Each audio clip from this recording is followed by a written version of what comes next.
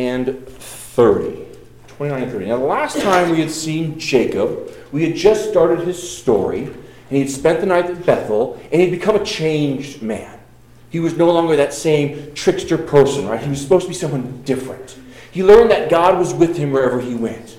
And that no matter where he was, whether he was in the Holy Land or whether he was going off to Laban, wherever he was, God was going to be with him. And God was going to take care of him because there were angels attending him.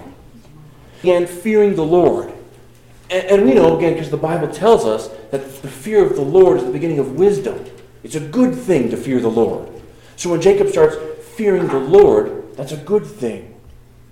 And now, as we continue with Jacob, we're going to start to see his daily walk of life.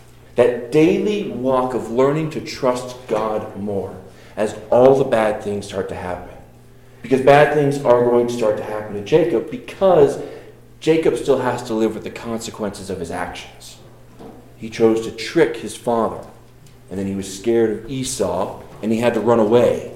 And he has to live with that. But today, we will see that as he goes through these things, and some of the most important parts of his life happen, what we'll see is that God is in control. And God's sovereign hand guides the action. That Jacob is always taken care of, even as he goes through these trials. That's my principle today. That's what we're going to seek to recognize, is God's sovereignty over the issues of life. So we'll start with God's sovereignty over marriage. Let's read verses 1 through 14. So Jacob went on his journey and came to the land of the people of the east. And he looked and saw a well in the field, and behold, there were 3 flocks of sheep lying by it.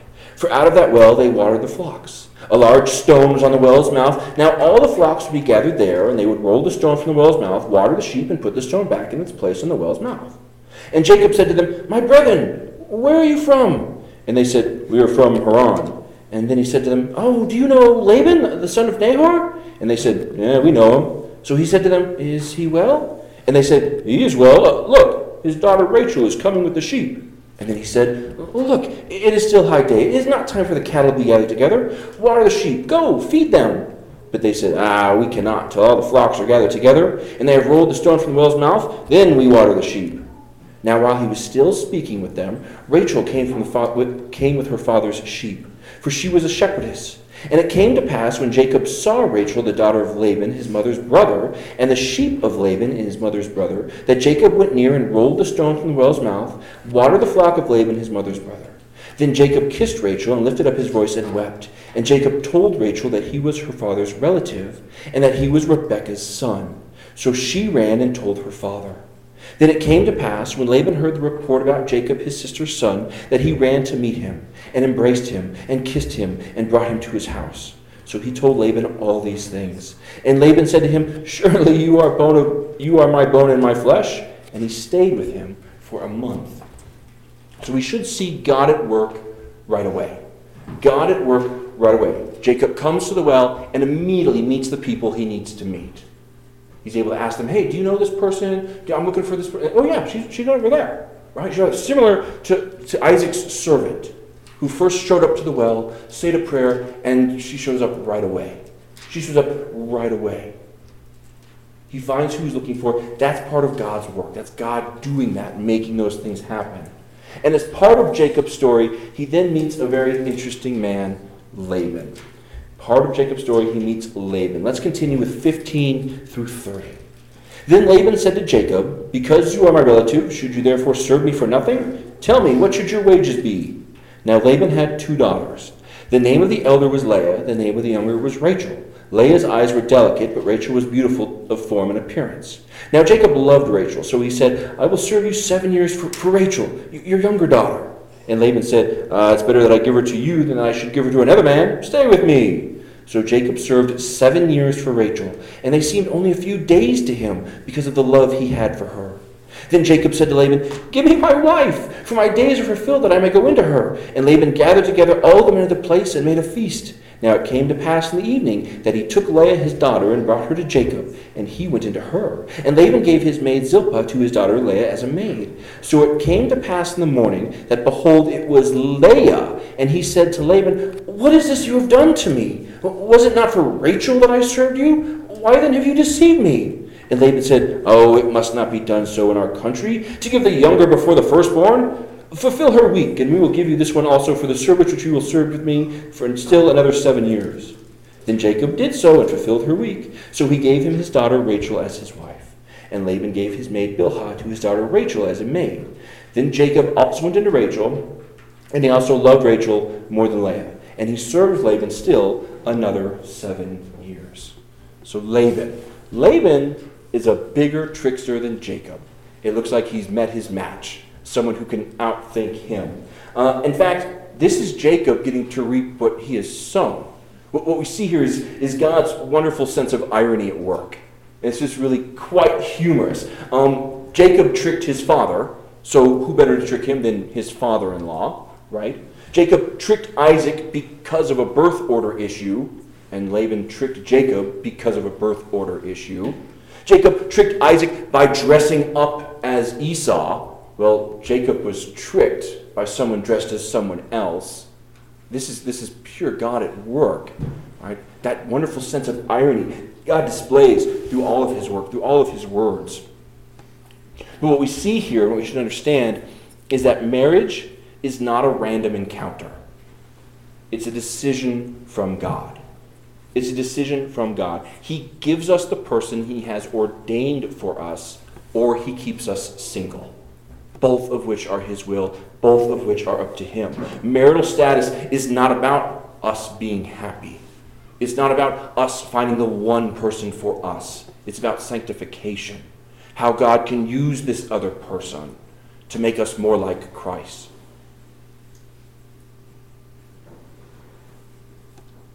Marital status is also not a choice. It's God's will.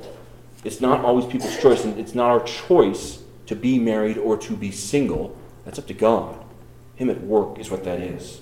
So we should learn a few things from these reminders. First, when we meet people, we can have confidence that God is at work. God is at work. We can be bold and assured of our faith. We can know our place with God. Next, it also means that we can be honest with people.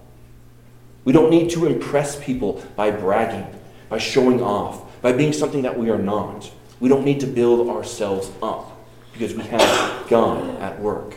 And this goes beyond marriage. We can connect with people from any walk of life, anywhere. It doesn't have to be just marriage.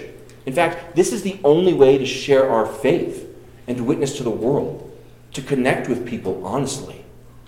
We're never going to share our faith and share the gospel through lies and deceit. We serve a God of truth. So we must be truthful. And finally, we learn that we must practice patience. We can live without scheming. We can live without plotting because God will work in our lives. He is at work. Now, as we've gone through Genesis, we've talked a lot about Satan's attack on the family. And we can see that in our culture. Our culture encourages the exact opposite of what the Bible teaches us.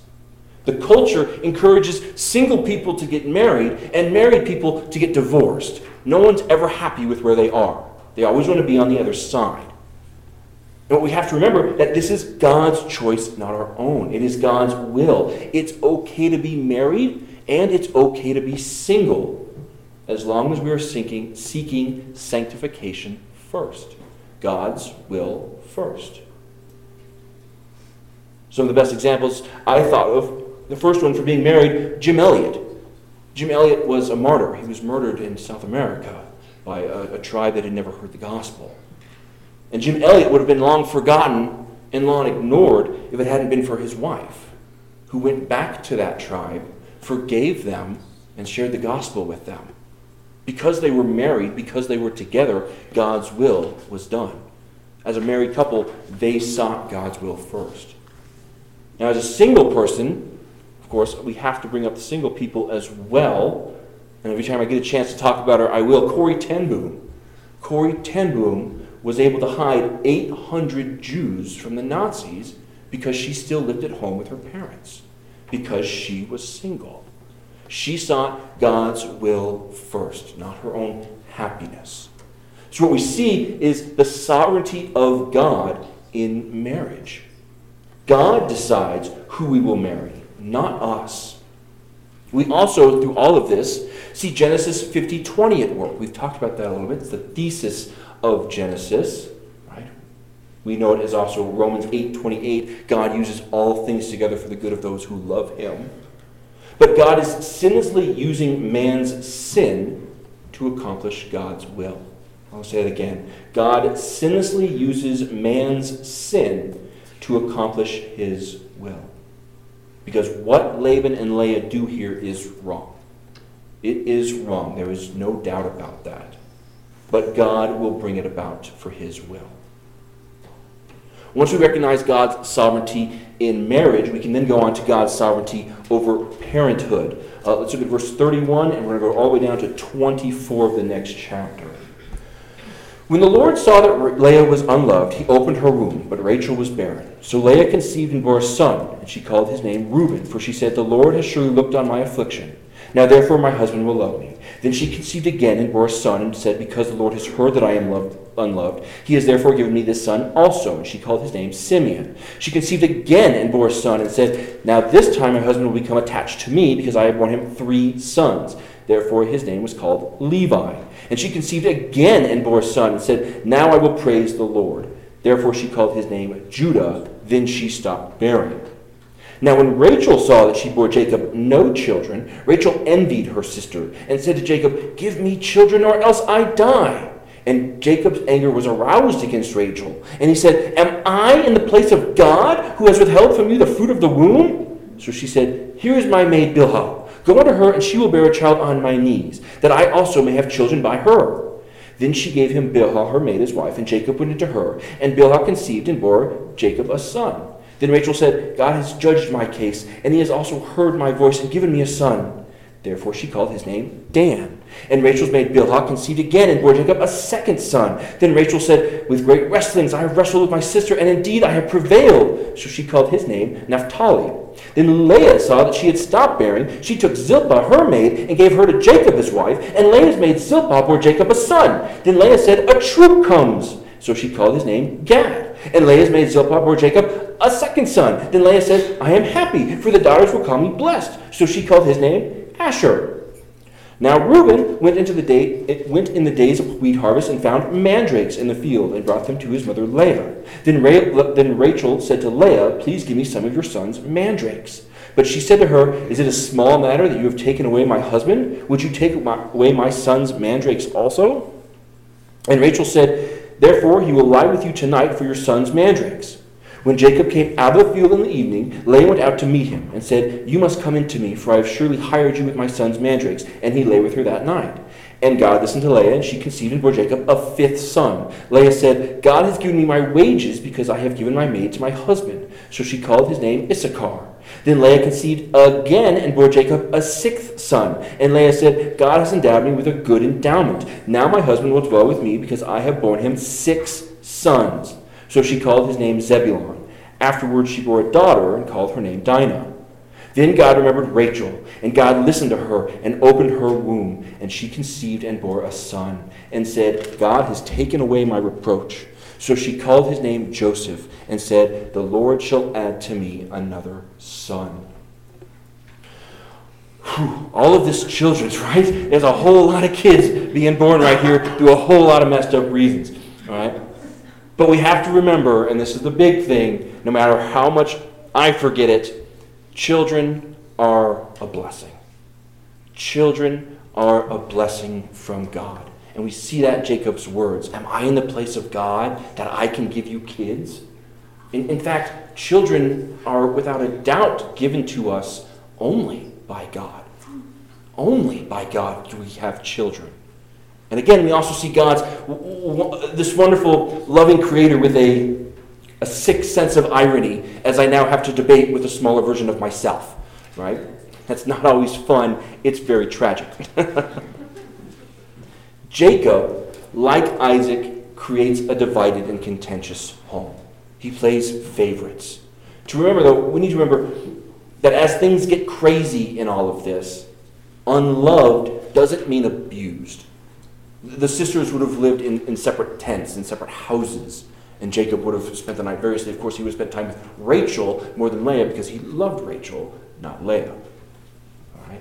So we do remember that unloved doesn't mean abused. It simply means that he chose one over the other. He played favorites. He played favorites with his wives, and then he would play favorites with his kids. That's not a good look for Jacob. All right? But let's look at all of the children. All right, let's start with Leah. Leah ends up having 6 kids herself.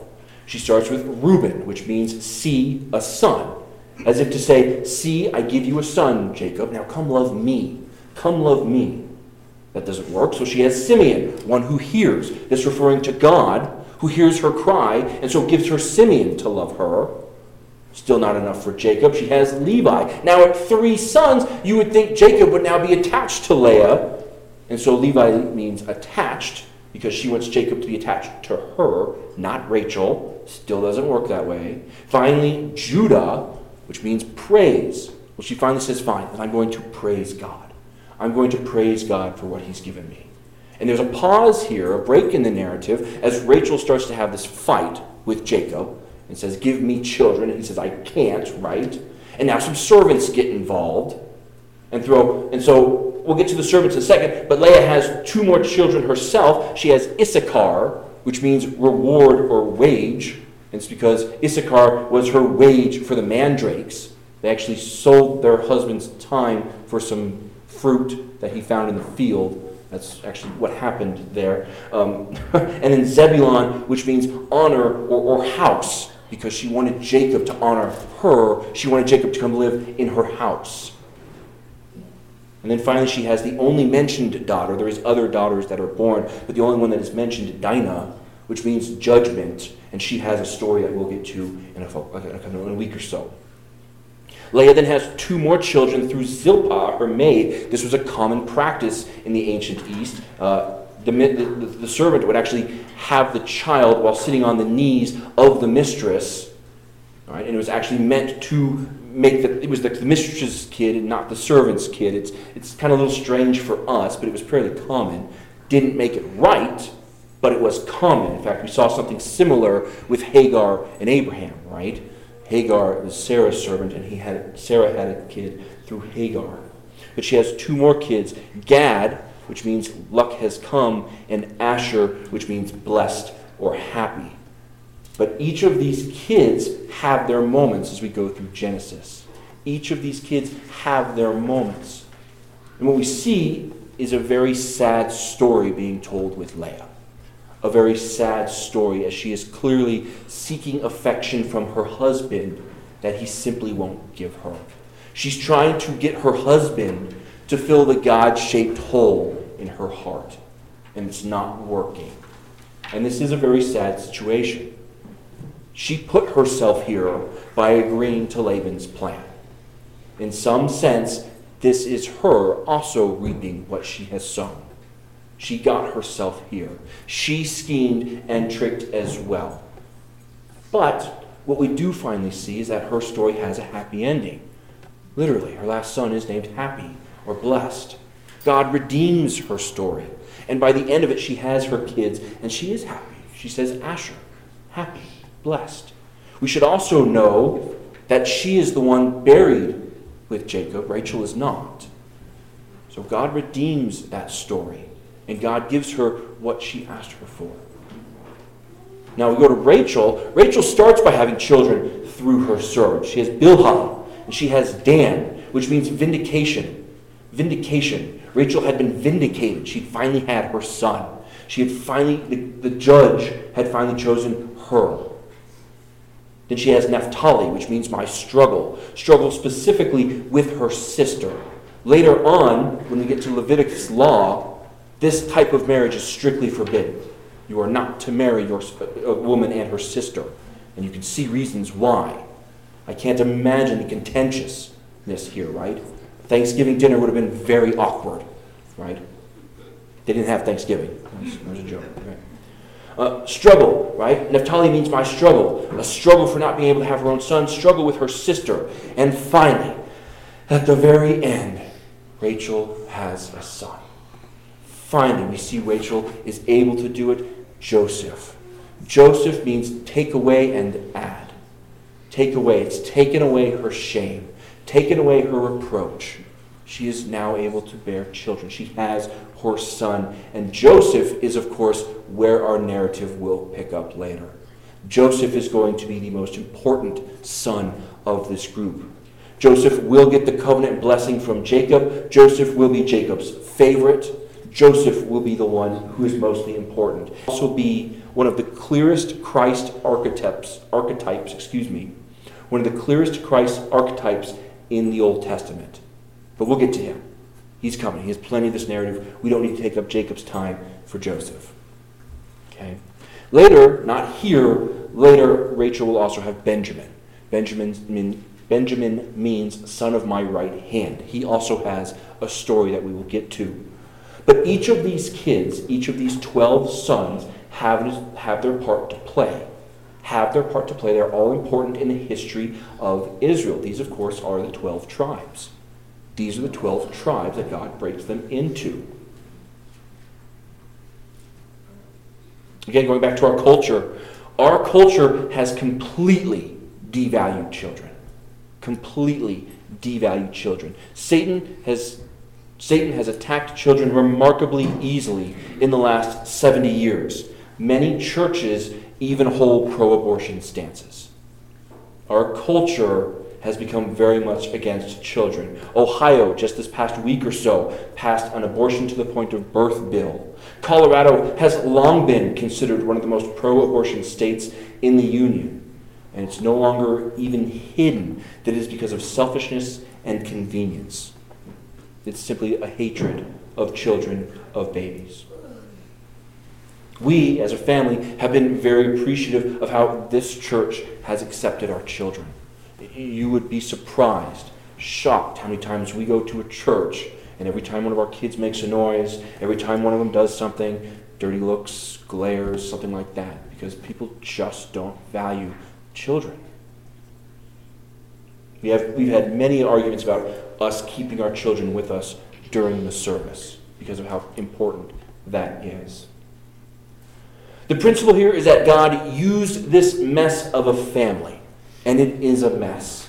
It is an absolute mess. With favorite children, favorite wives trading their husband for potted plants, servants getting involved. God uses this mess, right? Uses this mess for his perfect will. For his perfect will. And if God can use this mess, then you can rest assured he's using our mess as well. Anything we take to him, he can use for his good and perfect will as well. I'd also encourage all of us to find ways to help families with children. And this is a lot trickier than it seems. Because we also shouldn't seek to separate parents and children. Oftentimes when people come to ask us if we need help, it's very often, hey, can we get you a date night? Can we get you away from your kids? And that's not helpful. Our kids learn through us. We need to encourage parents without taking their responsibility to parents away from them. It is the parents' job to parent their kids. The final part of the story that I want to focus on today, the final part of the story is God's sovereignty over our work. Let's look at verses 25 through 43. And it came to pass, when Rachel had borne Joseph, that Jacob said to Laban, "Send me away, that I may go to my own place and to my country. Give me my wives and my children for whom I have served, and let me go, for you know my service which I have done for you." And Laban said to him, "Please stay, if I have found favor in your eyes, for I have learned by experience the Lord has blessed me for your sake." Then he said, "Name your wages, I will give it." So Jacob said to him, "You know how I have served you, and how your livestock has been with me. For what you had before I came was little, and it has increased to a great amount. The Lord has blessed you since my coming, and now when shall I also provide for my own house?" So he said, "What shall I give you?" Jacob said, "You shall not give me anything. If you will do this thing for me, I will again feed and keep your flocks. Let me pass through all your flock today, removing from there all the speckled and spotted sheep, and all the brown ones among the lambs, and the spotted and speckled among the goats, and these shall be my wages. So my righteousness will answer for me in time to come. When the subject of my wages come before you, every one that is not speckled and spotted among the goats and brown among the lambs will be considered stolen if it is with me." And Laban said, "Oh, that it were according to your word." So he removed that day the male goats that were speckled and spotted, all the female goats that were speckled and spotted, every one that had some white in it, and all the brown ones among the lambs, and gave them into the hand of his son. Then he put 3 days' journey between himself and Jacob fed the rest of Laban's flocks. Now Jacob took for himself rods of green poplar, and the almond and chestnut trees, peeled white strips in them, and exposed the white which was in the rods. And the rods which he had peeled he set before the flocks in the gutters, in the watering troughs where the flocks came to drink, so that they should conceive when they came to drink. So the flocks conceived before the rods, and the flocks brought forth streaked, speckled, and spotted. Then Jacob separated the lambs, and made the flocks face toward the streaked and all the brown in the flock of Laban. But he put his own flocks by themselves, and did not put them with Laban's flock. And it came to pass, whenever the stronger livestock conceived, and Jacob placed the rods before the eyes of the livestock in the gutters, that they might conceive among the rods. But when the flocks were feeble, he did not put them in. So the feebler were Laban's, and the stronger Jacob's. Thus the man became exceedingly prosperous, and he had large flocks, female and male servants, and camels, and donkeys. So Jacob and Laban agreed to a work deal. Jacob has worked for Laban for 14 years already. He's going to stay there for another 6 or 7, depending on how you look at it. Right? Another deal here. And what we see is Laban still trying to trick Jacob. The speckled, the spotted, the streaked, those are recessive traits, right? They're not things that goats should be born with. Jacob clearly knows a little bit about husbandry, animal husbandry. He's worked with goats his entire life. He knows how to breed them. But what we see is that Jacob is a hard worker. Jacob is a hard worker. He works hard, and he is a good shepherd. He takes care of the flock. He looks out for them. And when Jacob works hard, we also see a good and pleasing God bless Jacob's work. He blesses Jacob's work because Jacob suffers much with Laban. There's a lot of nonsense going on here. He suffered much, 21 years of service, and Jacob stays faithful and obedient to God. Again, we see our culture at work here against man's desire and need to work. Our culture does the exact opposite. Our culture tells people that the government will take care of us. Tells people that work is the problem, that we need to get away from work, that we should be seeking retirement as quickly and as fast as we can. And what we see is millions of unhappy people with nothing to do because we are taught that work is the problem instead of the solution. Work is the solution, not the problem. Work is the solution, Work is a solution, not the problem. The principle to take here is that we are called to remain faithful and obedient. Faithful and obedient. God will bless our work as He sees fit. And I'm going to share Colossians 3:23 through 24, one of my life verses. Whatever you do, work heartily, as for the Lord and not for men, knowing that from the Lord you will receive the inheritance as your reward. You are serving the Lord Christ. We work for God. We do not work for man. Okay, there is, however, one more lesson I think we can take out of this. There is one more lesson. I want to take a moment and discuss these branches, this weird branch thing that Jacob does, because it's really goofy. And depending on which commentator you choose to look at, the importance changes. Some commentators say this is just pure superstition. This did nothing. It's absolutely nothing. That was Warren Wiersbe. That's what he said, right? This is superstition. This is God's will. But then you have like John MacArthur, and I really respect and I like John MacArthur a lot. He says that those branches kind of work as an aphrodisiac for goats. And that blew my mind because that was a really weird thing to say. And then you have others that are saying, okay, because the goats looked at speckled trees, the kids came out as speckled, and this whole thing became really weird and strange. And it caused a whole lot of issues with how I was studying. Let me give you some examples here. So I had some questions for all of this, right? If the branches work as some sort of aphrodisiac, then why wasn't this common practice? Why wasn't everyone doing it? Israel appears to have continued this practice. It seems like it would be a big deal in the shepherding industry. They were known as shepherds. They would have kept doing this. If you had something that made goats breed more, you would want to keep using that to get more goats. Right? If staring at speckles makes the goats speckled, then why doesn't it work for other patterns? We're all farmers out here. If I have a cow look at a polka-dotted thing, does he come out polka-dotted? And we know that's not going to happen, right? And I can understand that, this made the animals stay there and breed and do all this stuff, but he could have done a whole lot of things. This seemed like a very specific thing. So I had to lean towards Warren Wiersbe and say, I think this is superstition. God blessed who he chose to bless. And that just made sense to me. You have something similar with the mandrakes. Mandrakes were believed to help with fertility. Other commentators said they do nothing. And so it's strange, you don't quite know what to do with it or how to take it, but this isn't the first time this has come up. There's been several times where already in Genesis, only up to chapter 30, I've seen different things in different commentators and kind of had to pick a side that made the most sense for me that I came up here and presented. Genesis 6, when it talks about sons of God bearing daughters of men, many commentators, including John MacArthur, interpret sons of man as being angels breeding with women. And again, I had a whole lot of problems with that, a whole lot of questions that didn't make any sense. I guess I'm just a speculative, guy, and it didn't make sense to me.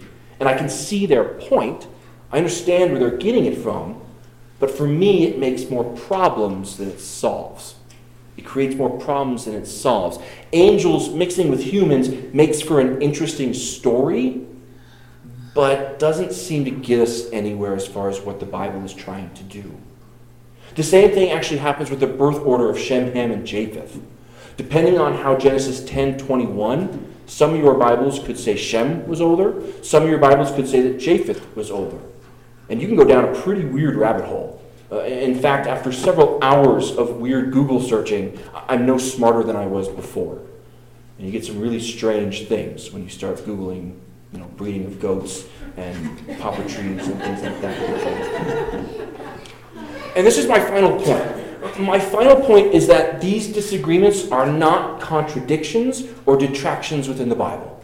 It's simply us not having all of the information. They're not important enough for God to have explained fully for us. That's all it is. We just don't have all the information, and when we get to heaven, we can ask these questions. I'm sure God will have a very understandable answer that we never saw in the first place anyway. Right? But these moments are for us to discuss and to debate and to agree to disagree. As much as I struggle with what some of the things John MacArthur has said, I would still relish the chance to get to meet the man, sit under the man, learn from the man. The man is an amazing wealth of Bible information. These should be fun, honest debates that we have with friends late into the night because, hey, look at this verse, and hey, look at this verse. It's just fun. But we have to recognize these moments as the fun, silly disagreements we can have because they are in stark contrast to moments where we cannot agree to disagree. And there's a lot of moments where we cannot agree to disagree. I've mentioned several today. Issues that if we were to try to find unity, we would be in sin. Issues like abortion, issues like communism, issues like homosexuality. If we were to seek unity with people who held those, we would actually be in sin. Those things are wrong. And what we're seeing in our world is that this is appearing more and more. It doesn't take much of a YouTube search, a Google search, to see pastors standing at a pulpit and saying these things that are downright heretical and unchristian. There are moments where we need to have a backbone and stand up and know what we believe. Gospel, heaven and hell, life and death issues where we are not called to seek unity, but to be obedient to God. And we cannot compromise. We cannot compromise. When someone denies the inerrancy of the Bible, when someone denies clear and stated and obvious sin, when someone teaches against the Bible, they are wrong. And they are not to be appeased. False teachers are everywhere. And I see them growing and becoming more and more prevalent. False teachers are everywhere, and we must be on guard against them. We should seek unity where unity can be found. But rest assured that God is in control. He is sovereign over all the moments of our life. And just like Jacob, when we can trust in the Lord with all our heart and lean not on our own understanding, we can know that God is working all things together for the good of those who love him. Let's go to the Lord in prayer.